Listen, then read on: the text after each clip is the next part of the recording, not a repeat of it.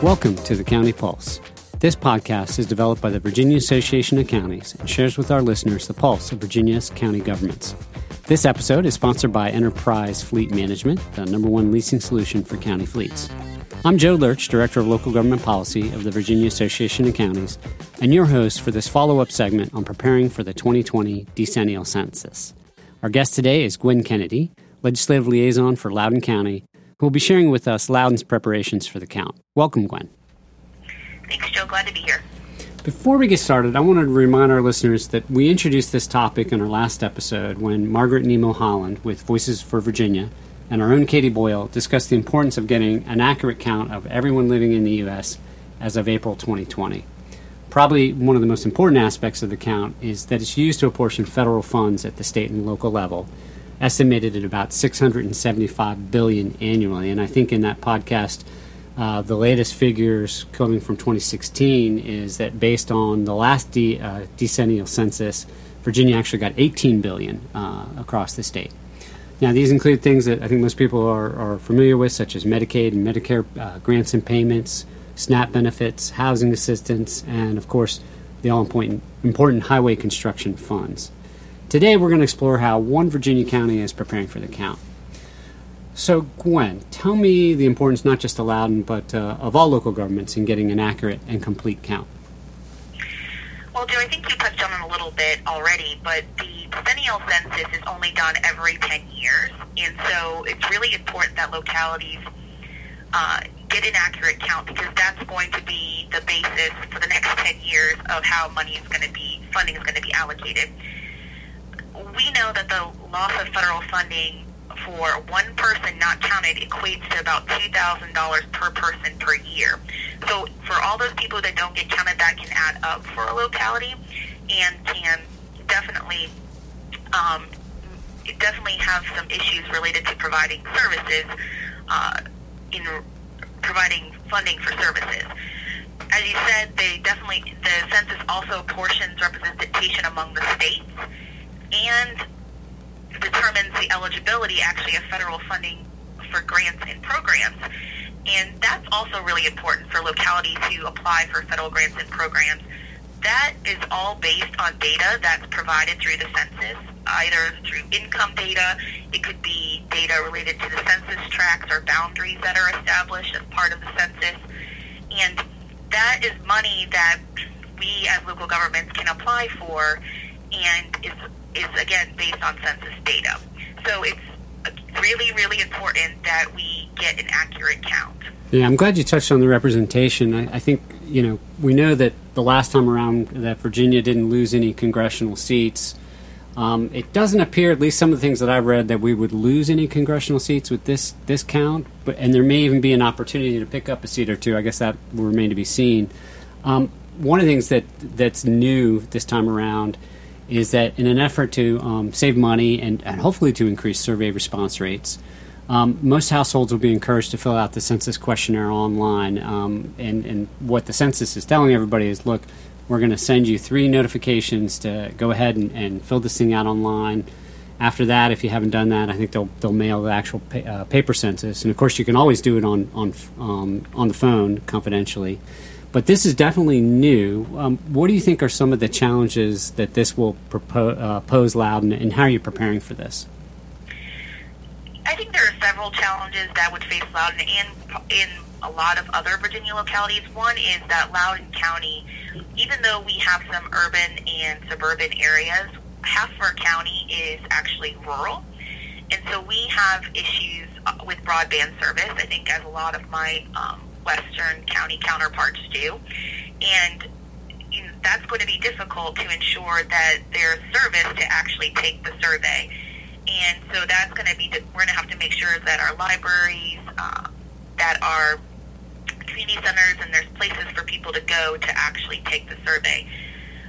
In addition, Loudoun County also has a very large foreign-born population. We have a lot of different, I think, hundreds of languages spoken, even within our school system. And so that's also going to be a challenge, just to make sure that we are counting those individuals and making sure that they understand the importance of why it's important to do to do the census. So we have established in Loudoun a complete count committee. That committee is basically made up of individuals who have ties to the community, who can give the community a sense of, give them basically a sense of trust, and they're trusted by the community. And we kind of develop different subcommittees that will do some reach out to those different groups. That includes faith-based. We're looking at like education and children specifically. We have a committee that's going to be focused on media and communications. One that's focused on community organizations, special populations. So these are all things that we're trying to do to make sure that we can get an accurate count. Yeah, no, that's great. In fact, one of the things that Margaret stressed was the importance of getting, I guess, the trusted members of the community on your local complete count committee. As she said it, who are the folks that are hard to count, and who do those people trust? It's very important. And I say that you all have, 18 members on your complete count committee? We have 20 members on the complete count committee, plus the chair of our board, so 21 total. Mm-hmm. The chair of our board, Chair Phyllis Randall, is chairing that complete count committee. Okay. Now, when did you, obviously we're a year out. Obviously we kind of had the official kickoff a year out at the state and I think at the federal level. But when did Loudoun start planning for this? So there are really two different areas that you plan for or participate in related to the complete count that a county would. And one of that is in the area of data, and the other is obviously trying to communicate and get people to participate. So we actually started looking at data as early as in 2018 through what they call the Local Update of Census Addresses, or the LUCA process. And that's where local governments have an opportunity to review and comment on the Census Bureau's list of residential addresses. So we did that, and we completed that in July of 2018. So we had already started working on this over a year ago in relation to some of the data that's needed. We've also recently completed another data item, which is called the PSAP process, or the Participant Statistical Area Program, and that's where you're looking at census tracts, block groups, and census-designated places, where you're really trying to figure out, based on the number of people you're allowed in a census tract, where those different areas would be. And that's actually important, like I said, to some of the federal grants and programs that are initiated because they are based on census tract. And that's how ultimately the data will be reviewed and updated and looked at when they're doing the census. So it's an important exercise. So that's the data part of it. We've, like I said, just turned in our data for the PSAP process, and we started looking at the Complete Count Committee earlier this year. So the board actually authorized it, the formation of a Complete Count Committee in February of this year, and appointed members to that in March. And we did a kickoff for it April 1st, because that's 1 year out from the 2020 census. So that's our main focus now, is the Complete Count Committee, now that we have most of the data in until the verification process is. On the data process, how time intensive was that, and staff intensive, and was it GIS mapping, and did you get any maybe state or federal help on that at all? We didn't get state or federal help. Other than having discussions with the Census Bureau on any type of questions we had, but the LUCA process, which is the address process, was mostly done with our Department of Planning and Zoning in our Office of Mapping and Geographic Information. They were the ones that looked at the data to determine that what addresses needed to be added, what addresses need to be deleted, any changes to road names, street addresses, and then they ran comparisons for residential versus non-residential addresses. So that process started, I believe, at the beginning of 2018, and we finished it and turned it in July. The PSAP process started actually the beginning of the end of last year, but we worked on all the outreach for it in January and February, reaching out to the towns, the incorporated towns within Loudoun, some of the departments, and we had different work groups where we met together and actually looked at what things we think should be changed. Those work groups met like 3 different times. We had to obviously go back to the board and present the changes, and we just turned them in because there was a deadline of May 16th. So it is somewhat extensive. It's things that we, obviously we're not doing it alone. We're trying to communicate with people in the county who have a stake in it, and to make sure that we're getting all the things we need to, or keeping track of all the things we need to. Yeah, so you mentioned this deadline, I think May 16th. Is that for every local government needs to get this data updated by then? Yeah, it's my understanding. Staff are supposed to submit by the May 16th deadline. May 16th, okay. All right, that's great. So what are the next steps for the Complete Count Committee or other outreach efforts, or, how is there anything on the horizon? Yeah, the Complete Count Committee is going to, they actually have a schedule for their meetings. They had their kickoff meeting April 1st, and they're going to be meeting, looks like once a month until April 6th. So at those meetings, we'll have agendas where they, report on what they're doing. And the idea is that these subcommittees, they are responsible for getting people involved and to help try to spread the word in their particular area. So that's the idea of a Complete Count Committee, is that you have main people that, trusted people within the community, and they can get other participation as well. Yeah. So we'll be working on it for the next year. Yeah. So. Now, one of the things that Margaret touched on last week with Katie was the fact that once the census gets rolling and you start to get real-time responses, that the census is going to work with localities on, areas where they're not getting good response to kind of target it. Is that some of what you're already planning for, is to be nimble once it gets started and to react?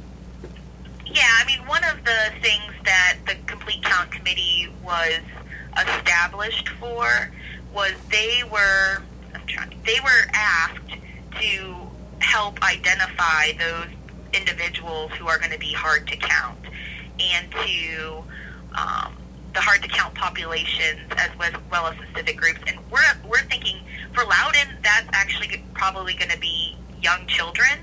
There is a lot of data that shows that children under 5 aren't counted, and so when we have a lot of children in Loudoun County, so those subcommittees are going to be trying to reach out to those groups, and we'll be trying to obviously work on that. There is a tool that the census has that can show you, if in the 2010 census, where there were areas specific or census tracts specific to your county that had hard to count populations, and I think it actually specifies some of the demographics in that population, so you can actually see who was participating, who was not participating, and can kind of tailor your communications to address that. So we will be looking at that pretty closely to figure out how we can tailor communications in those areas we already know,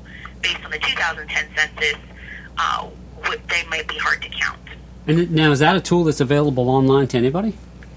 Yes, I believe so, that it's a tool through the census. Okay. One of the things that we'll do following this podcast is we'll follow up with you and maybe get that website link. And one of the things that we can work with Gage is getting that up on so people can look at that and maybe start delving into that. That would be great. I think it would be very helpful. Yeah.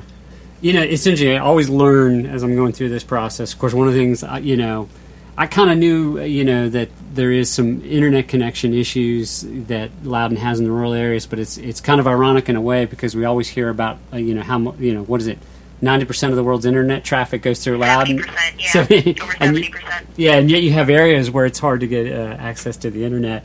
What do you think you've learned or Loudoun's learned in this process? And what advice would you give other local governments who are either just getting started or in the process of getting started on this? Yeah, I would say that I think in this process, I really learned, first of all, that how important the census is to everything that local governments do. What we receive in funding, obviously, is very, very important. What the state receives in funding, it all comes down to census. And the census is, like I said, only done every 10 years. And so for someone like Loudoun, who we estimate that we'll have grown from the last census by 35% from what we were in 2010. That's a big deal, because that's extra federal dollars, that's extra potential state dollars, things that filter through all those formulas like community development block grants, all of these things that use census data. It's important that we get this accurate count, and it really does filter in through a lot of different agencies and different areas. So that's one thing. I would say that it's really, what I've learned too, I think through this Complete Count Committee process, is that it's also very, very important to reach out to members of your community and really have that dialogue with them on how you can get an accurate count. And that's going to be, like we said, by, even establishing a Complete Count Committee, it doesn't have to exactly look like what the census says it needs to look like. I think we're only doing 9 subcommittees, and they recommend there's 16 different areas they bring up. But it's really about what you need as your community, and the things that you see might be some challenges for you in making sure you work with your community partners to address those issues. So I think that's one of the things that, Loudoun is really striving to do, and to make sure that, we're using all the different resources available to us through others to get a complete count. Great. All right. Well, this has been, like I said, it's been very informative for me to learn, and I think hopefully our listeners and our counties will get some useful information out of this. And we'll go ahead and update our census page on our website, which if you go to thevaco.org and you look under news, click under that tab, you'll see Census 2020, and we'll definitely that tool that you mentioned. And I know you shared with us some of the resolutions you've done to create the complete count commissions, and maybe that's something we can share as just kind of a template for some of our other members. So Gwen, thank you once again for joining us for the Vaco County Pulse.